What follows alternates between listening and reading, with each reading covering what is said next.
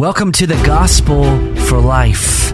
We have 4 Treasure Valley pastors committed to showing that the gospel is not just for that religious part of your life, but rather it's for all of life. You never graduate from the gospel. I'm Josh Bales, pastor of the Well Church, here with Russell Herman, pastor at Cloverdale United Reformed Church, Phil Moran, pastor at Christ Presbyterian Church, and Jonathan Van Hoogen, pastor at Dayspring United Reformed Church. Now, if you'd like to find out more about us or catch past broadcasts or get information about our annual conference, you can find us at reformationboise.com. All right, welcome back to the Gospel for Life. I just got to say it is great to have you back, Phil. Yeah, great to be back. This show was going in a bad place without you. Wait. Yeah, I've come back to rescue you guys. We had some great special guests, but there's nothing like having somebody like Phil in the studio. He's got that. He actually brings out some of the best in all of us. Yeah, for sure. We have been talking about anger the last few days, and we kind of frame the conversation by talking about 3 categories of anger. 1, the righteous anger of God, that his covenantal proclamation in Exodus chapter 3 is that he is slow to anger. If you don't have a category for God being angry, your view of love necessarily diminishes. God must be angry against sin. He must be angry against his name being profaned. Second category of anger is the righteous anger of human beings. We are actually commanded to be righteous in Ephesians 4. We're commanded to be righteously anger over the things that God is angry about. Righteous anger always produces righteousness. And then the third category is am I getting these right? Mm-hmm. You guys are looking. The third category. Your monologue is really great. Just be quiet, Josh. Just shut up already. I'm angry. The third category of anger is the unrighteous anger of human beings, and that's really what we're going to spend today talking about. You want to? What did Jerry Bridges say about this type of anger?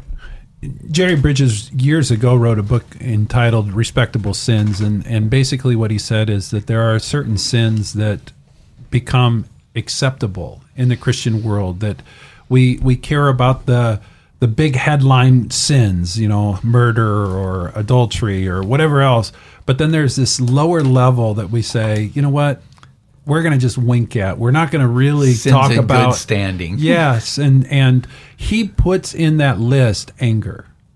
That anger is one of those sins that we don't really talk a lot about. We don't really address, and it just kind of becomes acceptable.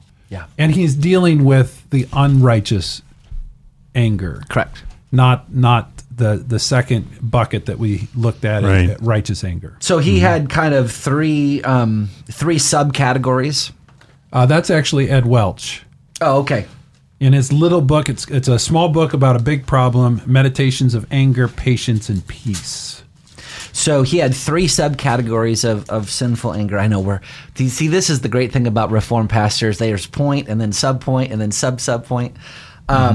So the first one is covert anger. Covert anger. And here are some of the things that he mentions of covert anger. Sarcasm. I'm just kidding. That kind of passive, aggressive anger.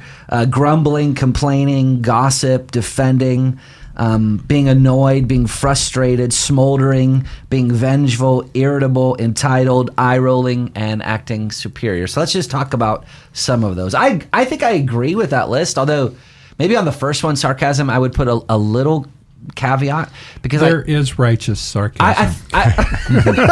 Are you being passive aggressive with me?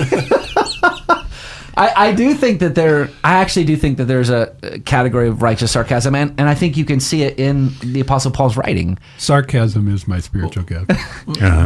When Paul says, "I wish you would go the whole way and emasculate yourself," he is rebuking them. So it's a rebuke.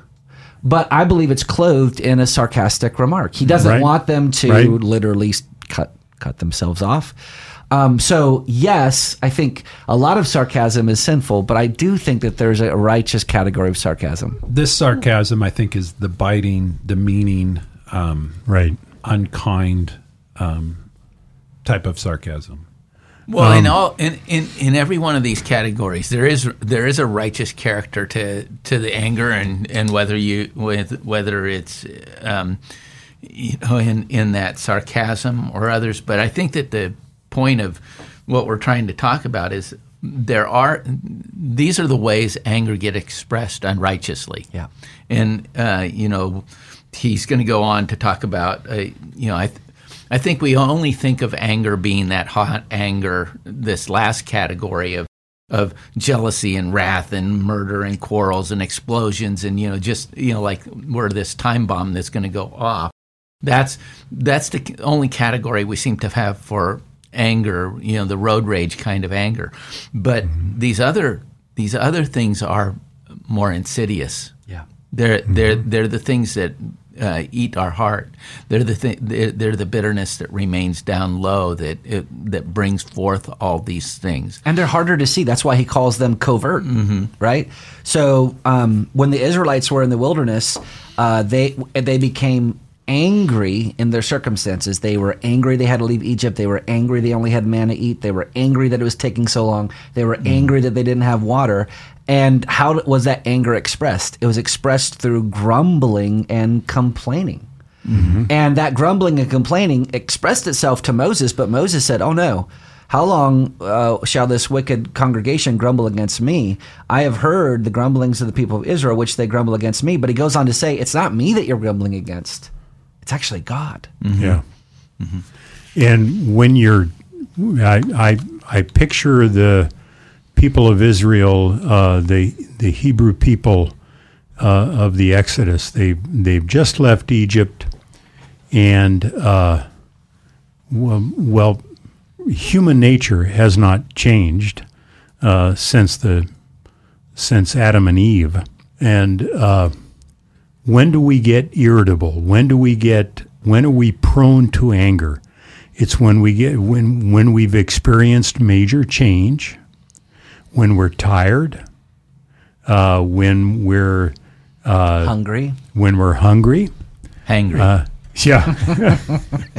Well, and when you're tired, when you're hungry, when you've experienced a major change that you may or may not have wanted in your life, know that you're vulnerable to anger. And that's a time to really watch yourself and be careful and be slow to anger. Yep. I just want to highlight one thing in that list on the covert anger, and that's gossip. And I think that's just one where you're like, wait, why is that anger? Well, anger, Jesus basically backs it up and says, anger is just really an expression of murder. You're acting against a neighbor in a harmful way. And gossip is that. The Heidelberg Catechism in Lord's Day 40 talks about, is it enough that we do not murder our neighbor in such a way? And it's already talking about these forms of anger. And it says, no, by condemning envy, hatred, and anger, God wants us to love our neighbor as ourselves, to be patient, peace-loving, gentle, merciful, and friendly towards them, to protect them from harm as much as we can. And sometimes people will say, well, I didn't gossip about him because what I said was true. Well, that's not the standard for what gossip is. Not just saying things that are untrue. Right. Gossip is taking personal details about somebody's life and making them public when you don't need to. Right. And you're doing harm to your neighbor. Would you want that piece of private information known to other people? Right. What's your motivation behind that? Yeah. What's the line? The truth told with evil intent beats all the lies that we can invent. Yeah. So we have a standard in our home. We ask ourselves 3 questions. Is what I'm going to say true? Is what I'm going to say kind? And is what I'm going to say necessary? And if it doesn't meet the standard of all three, then the rule is don't say it.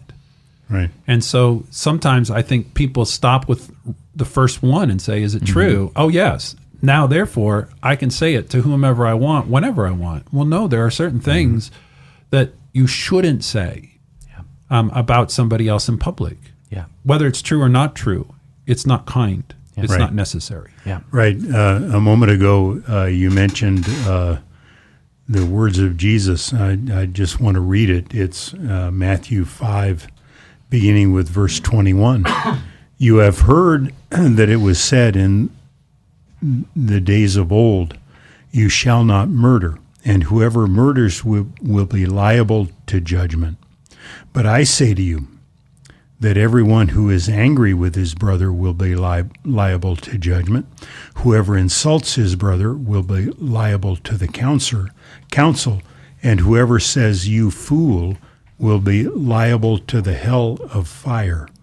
Jesus, this is his approach in the Sermon on the Mount. He raises the law to the nth degree, and he says that the law of murder is not just literal murder. It's a word of anger spoken against someone. If you really want to have the Ten Commandments unpacked in the way that Jesus does, I would suggest that you go to the Westminster Larger Confession. Yeah. They really, the authors Larger of the Catechism. They really settle down on the commandments and talk about both what is commanded and what is forbidden. The letter and the spirit also. Yes, and it's a masterful work on the commandments. I really don't know of many things that are much better. Yeah. And so I would specifically commend the section that deals with the commandment, do not murder. So let's go over a couple more, or at least one more category. We went over covert anger, and there's another one, cold anger. So these are things like the silent treatment, withdrawal, indifference, cold shoulder, being controlling, saying everything is that's just stupid, being detached, keeping score, criticizing. Those are forms of anger, and again, these are. I would actually say some of these are still covert because the silent treatment again doesn't manifest itself as an explosion, but actually, when you're giving someone the silent treatment, that's because you have a sin of anger that's happening. I think that in this cold covert anger here, this cold anger that you're talking about, the silent treatment, that I actually think men are oftentimes guilty of this, particularly toward their wives, where maybe the wife wants to talk about something, they don't, and they reject them, they draw away, they don't, they won't engage, and this is a form of anger. You are trying to control somebody with your silence. Yeah. Right. I find myself in this ditch because I know I have a temper, and so I'm instead of expressing my anger rashly, I actually go the opposite way and do it by being silent. Neither one is healthy. Yeah. Both are sinful. Right. And so I need to get on the road and stay out of both ditches. Yeah. Right. Don't forget to register for our upcoming conference. Registration is really helpful for us, even though the conference is free. If you register, it helps us to plan, helps us to know how many food trucks to bring, how many prizes to give away. For those who do register, you'll get a book for free anyway, but you'll be in our bucket for winning a prize as well.